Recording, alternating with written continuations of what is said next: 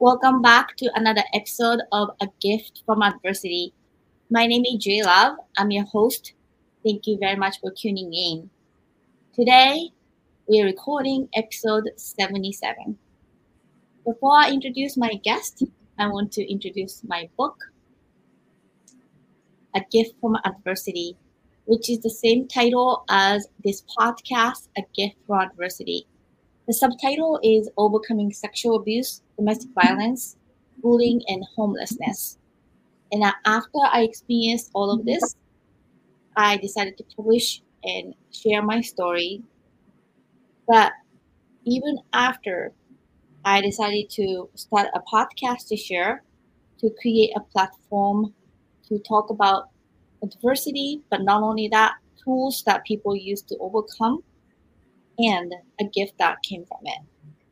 And really, the purpose behind is so that we can really normalize difficult conversations and share our tools for not only us, but for our next generations to come.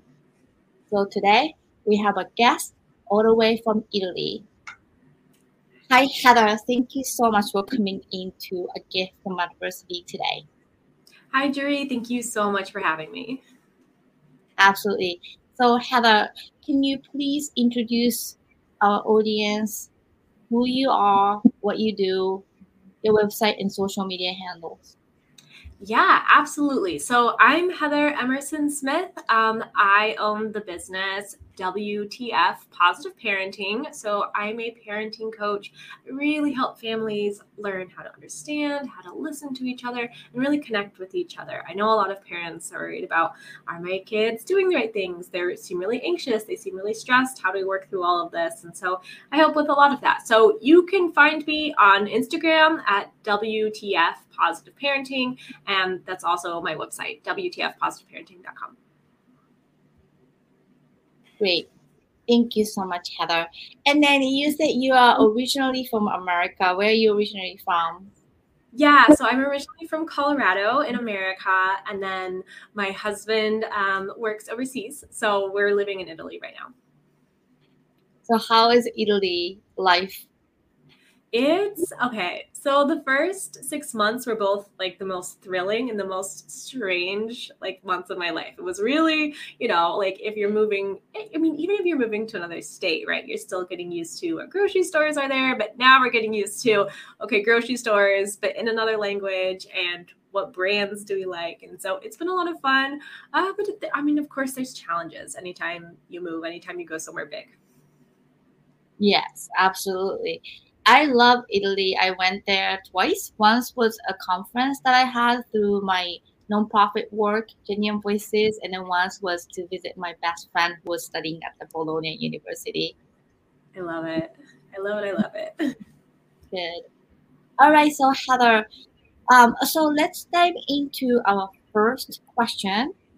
So, what was your adversity? Yeah, so on August 2nd, 2018, I got a call from my dad saying, Heather, your brother. And I was like, what about him? Is he okay? Is everything? And it was, no, your brother, he's gone. And so I found out that day that my brother had been murdered. So that was heavy. That was a lot. He's my younger brother. He's about 2 years younger than me. And it was just, we were in our mid-20s at the time, right? And so just to hear that, it was so unexpected, right? You hear of accidents, a car accident, of course, anything like that, but you don't expect murder, right? Especially when there's no connection, it was just wrong place, wrong time, unfortunately. So, dealt with my brother. We were in another state at the time. So then we had to deal with, okay, we need to go back. We need to go work through his estate. We need to go work through, which at 25, wasn't a lot, but it was still all of these different things never had thought about, death seems, at least in my experience, felt so far away. in my mid-20s, right? It felt like something that happens like, oh, you're older, and that's when you start thinking about it. So for me to all of a sudden have to face a lot of this reality, it was just. And then of course there's, grieving for my brother. It was holding a lot of space for my parents. It was, I have young kids. It was, how do I begin to have this conversation, so it's a big. So you said August 2nd, 2018. August 2nd, 2018. Yes. Yep. So how old were you, and then how old was your brother? My brother, oh my goodness. So 2018, I was about 27, 28. And then my younger brother was 25, almost 26. Wow. Very, very young. Very young, very unexpected. So, pre-interview that you kind of mentioned about the domestic violence part of it, would you share how he was martyred, if you don't mind? Yes. Yeah. So at the time he was living with his girlfriend. He was right in between apartments. So he was staying with her just for a little time before he moved into his new apartment. And his current girlfriend had an ex-husband. And so this ex-husband believed that he was told by a divine being that it was his responsibility to end the life of his ex-wife. And so my brother was there at the time, and initially the ex-husband came with a sword, like a machete, and they were able to, fight him off, and they called the police, and there was a big ordeal.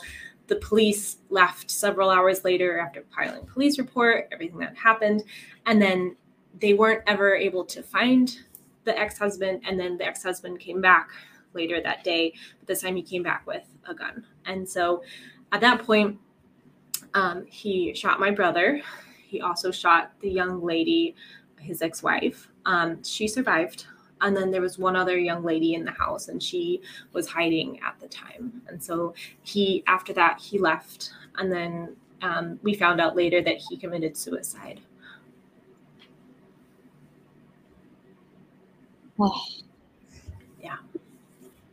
Quite. It was just, and then you have to think, like, if he hadn't been there, would he still have the emotional burden of his girlfriend, having been murdered? And then you just think about, like, just all the different could haves, like, what could have happened? What if things were just slightly different? What if the police had stayed longer? What if they had found him? Just all of that runs through your head. And how close were you with your brother? Yeah, so we were very close growing up. At that point, I was married, I had 2 kids, we were living in another state. So we talked, but it's like, there was still, of course, distance, right? We lived in different states. I talked to him, and we always saw each other when I came back to visit. So we were close. We were very close, but it wasn't a, we did talk every day, you know what I mean? So it was a very typical sibling relationship of, hey, how are you? Good. Okay. And then I'm a mom, I have 2 kids, I have a husband, and I was very, I was busy. So, we were close, but not every day talking close. Yeah. And did you have any warning sign about this No. relationship that he had, and then extension to the danger of red flag or anything? Yeah, no, not at all. And in fact, we really liked this young lady. We're still Facebook friends. Like, there's no hard feelings here. There's no there's no blame. There's no blame, right? Like, you can't control things like that happen at all, right? That's not within our ability to. And so No, there wasn't. There was no indication of, oh, this isn't something, or this isn't someone he should be with, right? So you can't, we didn't know. So your brother, like first time when the police came, like I can't believe that he came with the sword. And I don't understand how the police did not arrest him right away and then put him away. Right. And that's where we have, like, I have a really hard time because one, I heard the story secondhand, so I wasn't there. And two, we do not understand why the police made the decisions that they made, right? We don't understand why they weren't given and taken to somewhere else. We don't understand. I believe they were looking for him, but they couldn't find the sex husband. But I'm like, but then there's a lot of the questions of, well, why didn't the police stay closer? If they knew there was violence happening, there's just a lot of what ifs, and there's a lot of whys, and there's a lot of frustration there, It's just so crazy that sometimes this violence obviously is very sudden and then unexpected, and the things can get very escalated, and I've experienced that myself. And one moment that you think the perpetrator is taking a break, but you don't know that they're planning something bigger. And like say in Japan, like for instance, like we have earthquake drills, and then the first shake that we hide under the desk at school drill, and then the bigger one comes, so we actually escape in between. But in domestic violence situations and some tragic event like this, I'm a journalist, and I've covered many stories and heard many stories that it seems like there's a cycle that people miss the red flag, and then you just don't know how these crazy people can escalate suddenly and then burst to this rage and action. And yes, so first of all, I'm very deeply sorry for the loss of your brother, and I'm really grateful that you are here with us and sharing this story, because you are not, unfortunately, the first person to share this information about losing the loved one to a domestic violence. Yeah, unfortunately. Yeah. So after your brother's death, it's been about 4 years? Yes, it's been about 4 years now, yeah.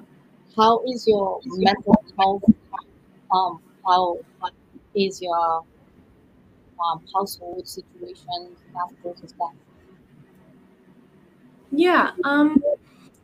So there was a long time where, of course, there's grief, right? And for me, a lot of grief really showed up in the loss of what could be, right? There was a lot of, I wish I could text and I can't. There's a lot of, I wish we could have seen, I wish we could have seen him get married. I wish we could have seen him have kids. I wish we could have seen what the rest of his life looks like. So for me, it was a lot of the loss of what could be, which I found very interesting. Of course, I miss just talking to him, right? You just miss sending a quick text. My son reminds me so much of my brother, and I just so bad wish I could be like, guess what, your nephew did today, and I can't, and that was really hard. I think of all the things, that's the hardest part. But grief is, I think I faced my journey in kind of a different way, of where instead of saying, no, grief, you can't be here, it was a lot of, okay, turn around and let's face this head on and let's feel through this, right? And so for me, it's been, my mental health has been a lot stronger than I thought it would be. I did work with a therapist for 6 months. I worked really hard, and I told him from the beginning, I don't want to shy away from this. I don't want to run from this. I don't want to avoid this. I told him, I remember telling my therapist at one point, I was like, this is something that I was given to carry, whether I wanted it or not, and so how do I carry this well? How do I hold this emotion? And so, mental health grief has been a lot about accepting that I can't change what happened, and wondering what if doesn't help me in any way at all. Right? You wonder what if, but it's not going to, me sitting and going over all the different scenarios doesn't change what happened. So there was just a lot of acceptance, a lot of really coming to terms just with all of it.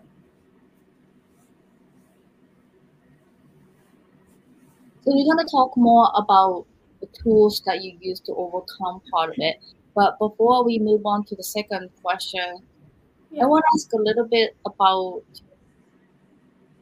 today. I know you got a phone call, and then you kind of briefly mentioned that you have to deal with a lot. And the people who's never experienced the sudden death of the family member like that, and then the phone call, and then the weight of that phone call, disbelief, and a lot of disbelief. And then your mental stage and everything. How do you recall that specific moment, like when you got a phone call and then got explanation actually how he passed?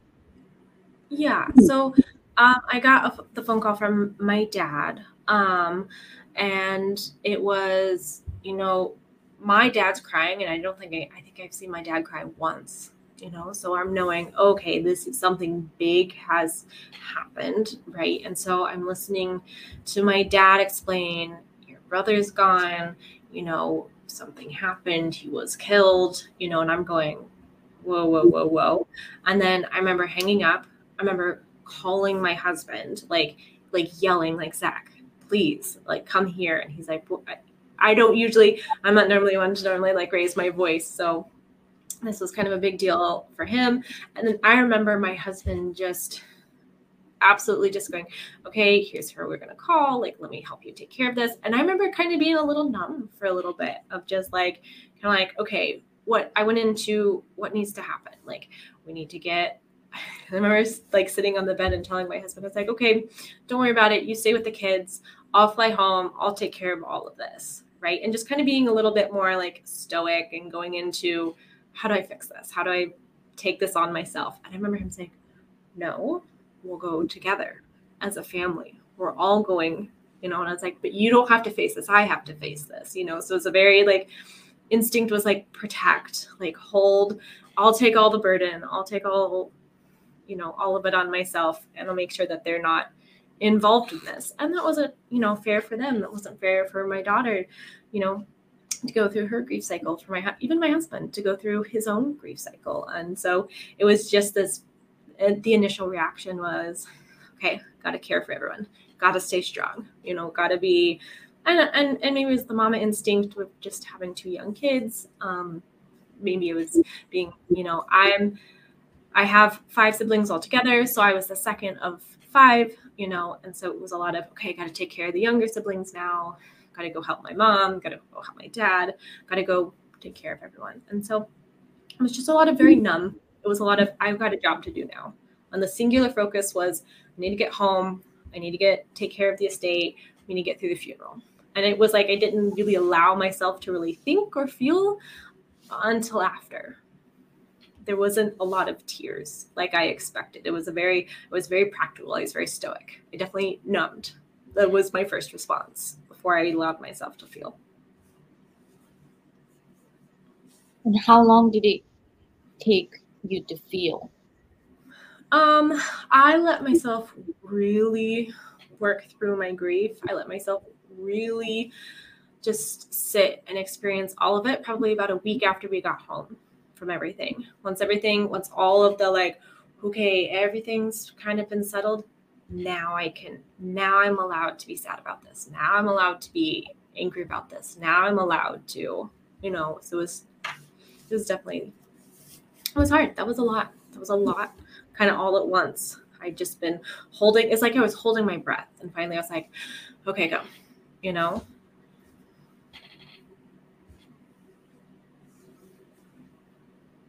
I know everybody deals with the death differently, and I can't even imagine. And what you went through, it's not fair, and it should not have happened. And I think with the magnitude of siblings' death, or maybe a close one's death to domestic violence, violence itself, there's a lot of questions that you will never get answered. And then you get puzzled in your head, and like earlier you were saying, what ifs? And did it affect your sleep? Did it affect your maybe eating or daily life?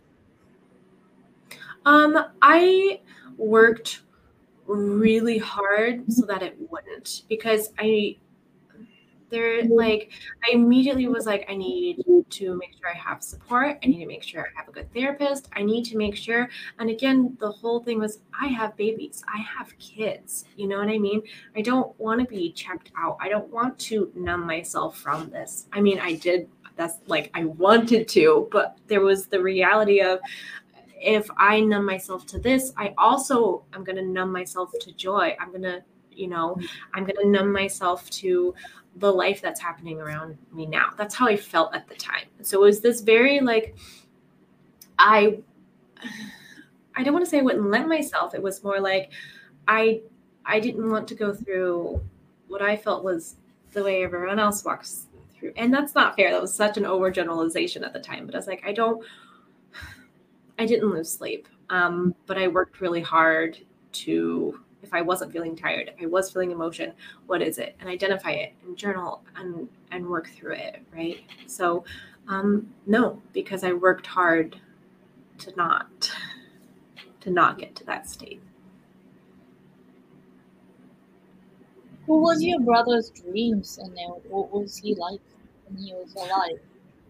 Yeah, my brother was the funniest person I know, and still one of the funniest people I know. So he's very stubborn. He's very, very smart, and he was so funny. And so Jacob was a very caring person. So he's the person who would find the kid who didn't have any friends, and Jacob was like, come on, you're he always kind of found the odd kids out and was always friends with them. And so I mean, Jacob struggled with a lot of things, but then he also had he's the person who took care of everybody. And he was funny. And I remember being really sad and upset once. And he's like, come on, let's go do something together. And he really recognized when other people were upset and hurting. It's like, come on, I'll help cheer you up. His way of cheering you up was by being really funny. Come on, we're just going to go, go enjoy something. We're going to go enjoy life. We're going to go look at butterflies. We're going to go find something fun to do. And so he was such a great kid. And I miss him a lot. Oh.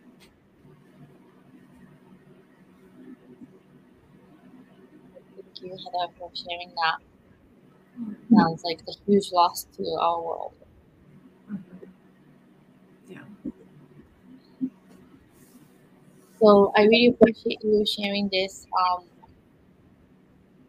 I just walked at a fashion show with other domestic violence survivors who Love Life Now Foundation, and my friend Boban Gordon is also a domestic violence survivor, very close to getting killed as well.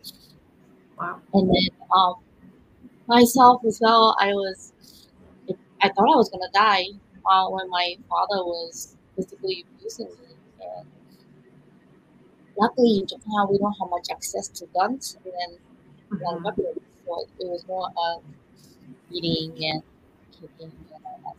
But still, the child, it's tremendous pain and Wow. fair. Yeah. Yeah. So, anyways, I just want to really appreciate you and your brother telling the story together.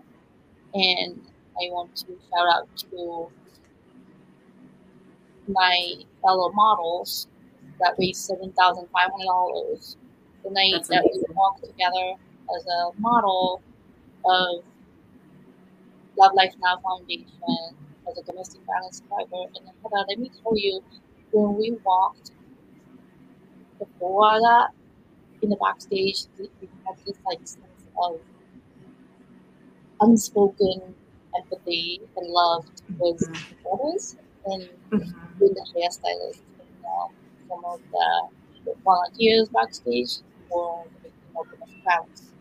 And some of them lost the family members like you. There Wow. were actually 3 men who lost their family members, cousin, mother, aunts, Wow. and brothers. We Wow. all came together. So, fortunately, this cycle needs to end, and that's what we were trying to do, mention and awareness. And then what was impressive was not only this event, but one of the events that I attended, that all men were encouraged to come in front, and it was called White People event to pledge against domestic violence, and then saying that they were going to use this domestic violence is a set of sentences that they were echoing together, and that was very powerful. And then also Yeah. it was powerful from the men's perspective to Right. experience the domestic violence through our brother's case as well. That a lot of men, one of the survivor of domestic violence from the modeling, the fundraiser, he said especially men don't speak up about the domestic Yeah. violence. Yeah. So, Yeah. he's not here with us, but I think he's speaking to us Yeah. that this message that whether men or women that we face this domestic violence, and then that's the wall that the soul shines through you, and your message is Yeah. very important to us. Yeah. I like that. Thank you. I appreciate that. I appreciate that a lot. And I think that's it's really important to share the story and share like this is hard. And I remember the first few months after my brother's death, I remember being really like unsure of how to share his story, right? Because I remember thinking, oh, what if this is too much for people? Oh, what if this is too much information? What if I trigger them? What if I activate them? What if it's, and I was like, no, I get to share his story. I still get to speak my truth about this, and for some people it will be too much and it feels really uncomfortable, but I mean, goodness, if it feels uncomfortable for them, I was like, how do you think it feels for me? How do you think it feels for me walking through this? So it is really important to share our stories. It is really powerful to share our stories and to raise awareness for this and say, okay, how do we get better? How do we get better at this? How do we get better at noticing the signs? How do we get better at caring, honestly, for men's mental health, for women's mental health, of course, obviously, and kids, but also for men. Absolutely. Yeah. So Heather, let's change our question to the tools that you mentioned. A couple of things, like Yeah. going to therapy and then really checking out for your children and stuff. But before you answer the question about the tools that you use to overcome the adversity, I just want to mention that all of our guests on this podcast really truly spoke um, wonderful tools that they use to overcome. And this is one of my favorite part of the show. What happens is a lot of people who never been through this extreme adversity, they just say, okay, just go get a therapist, you'll be fine. And it's not like that. It's an everyday struggle. And Yeah. then it is Yeah. just unbelievable amount of coping that we have to go through. So what Yeah. is the tools that you think that it worked the best for you in your case of loss of your brother? Yeah. Oh my gosh, there are so many. And you're so right when you say it's not just I'm just going to go to a therapist once a week and things will be great. It's no, it was a daily, sometimes hourly, what do I need? What do I need? What do I need?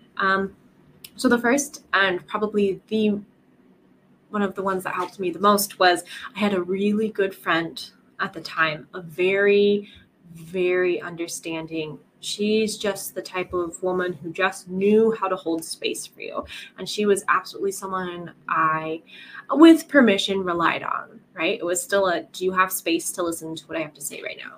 Can I go to coffee and cry right now? And she was there for me. So I had a really, really, really good friend.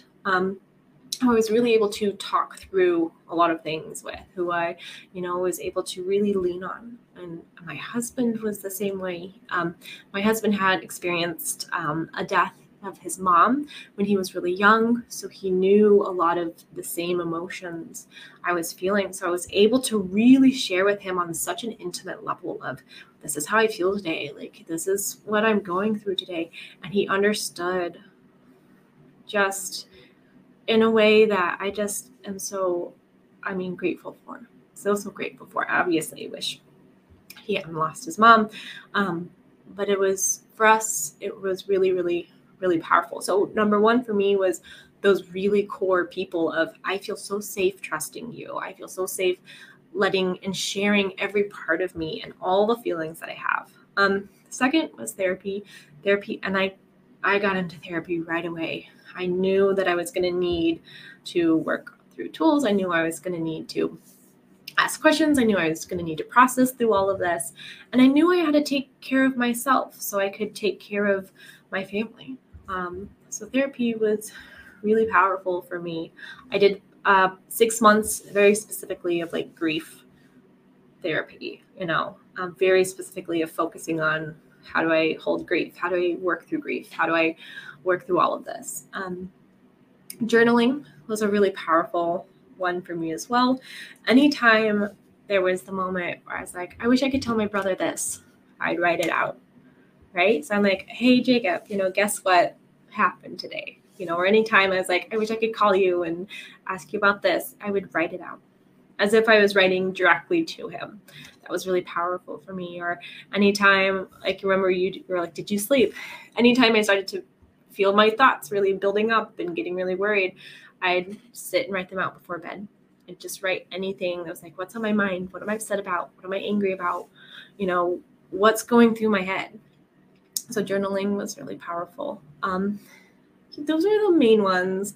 I'm sure there were others. It's hard with grief. Sometimes things can get a little fuzzy, right? You're kind of like, how did I get through that? Those are the ones I really powerfully remember.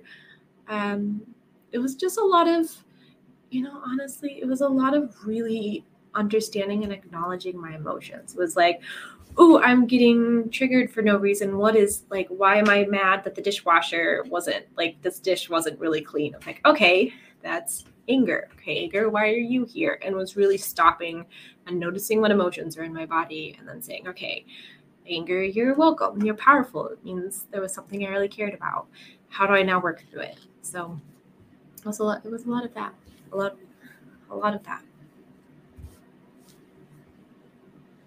As you state all these tools, I was trying to write on the comment section and that people can maybe apply for these things. And I like the journaling part of it because obviously you can't have an actual conversation with your mother.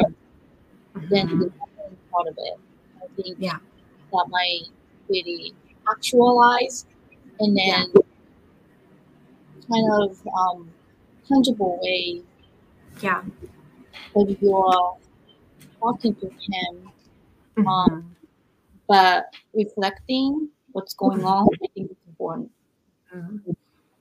Yeah. And how do you identify your emotions like so well? Like, say you mentioned about trigger and then say dishwashers and like a lot of us, like, especially for me, when I was growing up, I never had these resources of mental health, coping skill, PTSD. Yeah. Did you have those tools prior to your brother's death that you were able to kind of understand or apply? A little bit. I really think, because the more I talk to people, the more I realize, you know how some people are good writers, some people are great, at soccer, some people are great at, they have so many people have all these different talents. I think one of my talents really is understanding emotions, right? It feels like such a weird talent to have. You know what I mean? I like say it out loud sometimes. I'm like, is that really? But no, I don't. I'm not going to doubt myself about this. But it's always been something I've instinctively understood in other. I've always had such a great empathy and understanding of others. Of, oh, this person's sad.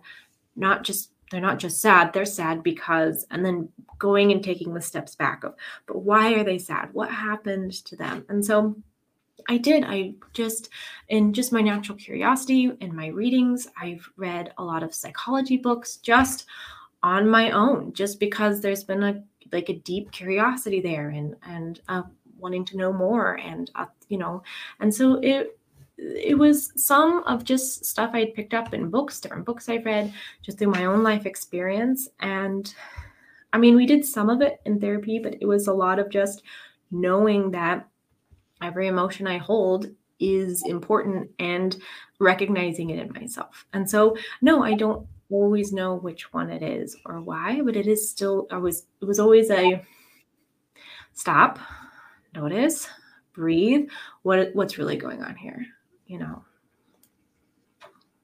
And I'm just curious, that is kind of the tools that you're using to apply for yourself. But how about maybe a community awareness aspect about domestic violence, sharing stories?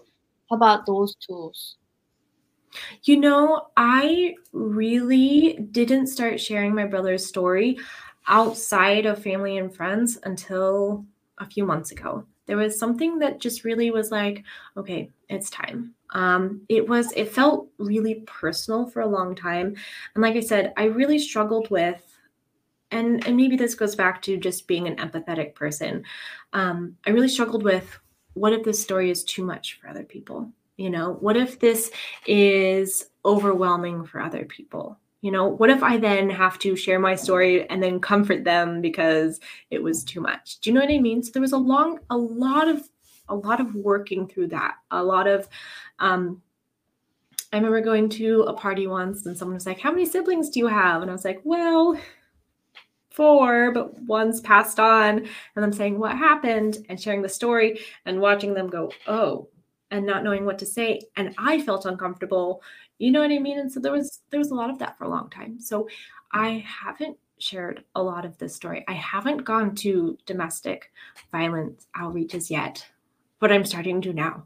And I think this is kind of the next step of my grief journey. This is the next step of how do I take this powerful story? How do I take my brother's, what he did, his sacrifice, really, and how do we make sure that we can raise a generation that's aware of it, and so we can all do better, I agree with you, and thank you so much for sharing that. And so I always tell people that there's 3 stages, I would say: victim, survivor, and advocacy. And people go through these stages. And I think I'm at the advocacy part, where I have a book, I have this podcast, space for other people. Right. And really the goal is to, like what you said, bring awareness and prevention to our next generations, our children, especially. That how do we prevent this? How do we give them more lessons and coping skills? That in my case, 3 decades of depression, not understanding, self-doubt, and don't know what to do. But so I think what you're doing right now, coming to my podcast and maybe sharing your story to other platforms, or maybe to, I don't know what's out there in Italy, but maybe domestic violence awareness Yeah. agencies or something, that Yeah. really the goal is to not have a victim like Mm-hmm. a brother. And Mm-hmm. like what if that we talked about? What Yeah. if this guy who killed him, Mm-hmm. what if his mental health was checked early Right. on? Right. He was growing up. What did we fail? What did Right. school system fail Right. for him Right. to trigger to kill somebody that he doesn't really Right. know? Like, Right. did it Right. get A to Z? That Right. in an intervention as a society, how were we able to help him so that he Right. doesn't have to kill your brother? And those are the Right. big questions that we Right. have, and we Right. can be the change for our next generations. Yeah. Yeah. I mean, I completely agree with you. And there is the wonder of, what if this guy had a friend who was like, whoa, this is things you're saying are not okay. Hey, let's take you somewhere where you can get some extra help or some extra support. What if the school system had caught on early, like, hey, this guy struggles with this and this and this, and he was able to get support. What if his parents had been like, and taken him to therapy? You wonder all of these things and you think, okay, great. Now, for our children, how do we begin to have these conversations? How do we begin to catch some of this, and just where do we start? How do we make this normal? It's normal to go to therapy. It's normal to ask for help. It's normal for a friend to say, hey, that's not okay, and call out some behaviors. So Heather, I'm a journalist, as I mentioned, and recently I wrote an article about mental health, and then the mental health professionals came to our public school, high school parents, got kind of professionally trained of how to identify the mental health issues in like high school. Yeah. And some parents I wanted to denied to answer Wow. for the newspaper because there's stigma. And there's like so much that we still have to work hard as a parent, as a mom, and like you said, the conversation that we should have with our younger children. And I truly believe that this, as a whole, if we work really hard, we can prevent. And Yeah. really, your brother's life, as funny and as caring as he is, didn't have to be lost in this way. So, Yeah. I really appreciate you sharing these tools, and Yeah. I would definitely share this podcast with some of the survivor of domestic violence that I've known personally. And I Yeah. really appreciate you being brave and being vulnerable with us. Yeah, of course. And I think it starts there. I think it starts with all of us being vulnerable, right? Of like, this is how, and finding the right people, of course. We can't always share our story with everyone, but it's just starting that conversation of, this doesn't feel good. I don't feel good. Things don't feel right. And then where do I go, right? It starts with us being vulnerable. It starts with us admitting that things are hard. It starts with us saying, okay, things don't feel right. Where do I go now? It starts with us sharing. Absolutely. And I want to share something personally with you and with the audience as well. So I was a piano player for Joe Kennedy III. So this is when he was running for the state senate for the first time in Massachusetts. He's moving the ladder in political ranks, but he had said something that's so impactful during his speech between when I had to play piano. He said, as a Kennedy brand and family, that I had this privileges growing up. That when I did the Peace Corps in Dominican Republic, I met somebody who's same age as me. He would never catch up to the knowledge and privilege that I had in my life. Mm-hmm. Now, thinking about that, the reason why he's running for the politics is because he believes with the knowledge and brand and privileges that he had, that not only I can make a change within you, but the systematic change that I can make an impactful ways to improve our next generation, the generation. And I believe that. I do too. Yeah. And you and I are not politicians, and we're like moms, and No. but Yeah. being an advocate and then being a podcaster and then journalist, filmmaker, TV Mm-hmm. producer, I truly believe storytelling can have elements of making an impact on somebody's lives. I And agree.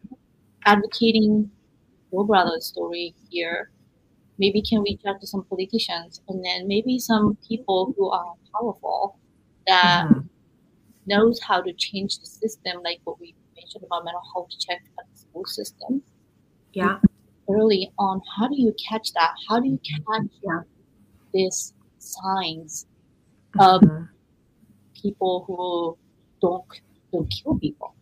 Like Right. how can we like help them? Well, yeah. And I think, like, for me, most important is like, man, what was going on in that young man's brain that things felt so hard, that things felt so heavy, that he felt like this was what he was supposed to do. You know what I mean? There's just this, what if he was really suffering a lot too? And there's that side of the like, what if we can just help so many more people just feel better? What if we can just begin and what if we just start young and start saying it's okay to talk about these things? I think about that a lot as well, of like, what if we had caught this young in this man? How much happier would he have been? What if he had such a better life because people had reached out on his behalf? I think about that a lot. Well, Heather, thank you so much. So let's move on to the last question, which is a gift that came from the adversity. So how would you share with our audience a gift that came from this adversity? Yeah. What a great question. I think it's just and I think anyone who's been through really tough times in their life will talk about the gift of understanding how wonderful and how fragile life is at the same time. Just the beauty in the small moments, because when I think about my brother, I love the small moments we had together.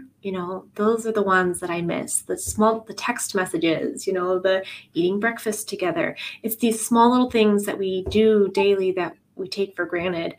And because I lost my brother, it's like this, like, oh, I love having breakfast with my kids. Oh, I love my walks in nature and looking around. And it's like I was over here, and like so busy with all the things I had to do. And his death brought me here, where it's just very like, whoa, life is incredible and it's amazing and it's fragile and it's wonderful. And I'm so lucky that I'm here, and I'm so lucky I'm going to soak up every moment. Thank you so much, Heather. Last request for you. Yeah. What if someone is going through the same adversity as you? What do you think your biggest advice can be?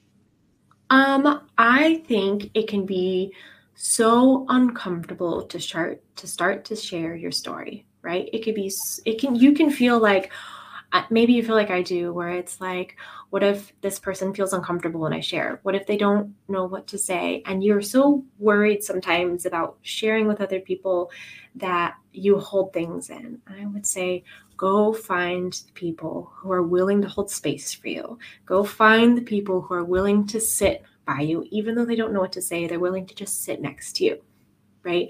And go find those people and begin to talk and work through.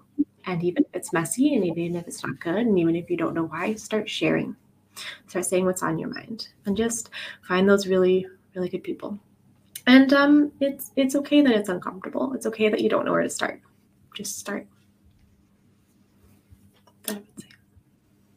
Well, thank you again. Yeah. This was very meaningful conversation, and all of my podcast guests so far have been very meaningful.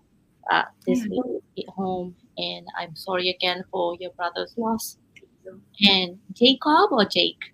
Is that Jacob? He went by Jacob, but I think mostly I know him more as like Jake. You know, like he was very a little more casual. You know what I mean? Like sometimes it's like Jacob when he was like being ornery, it was like Jake. It was really what we all called him.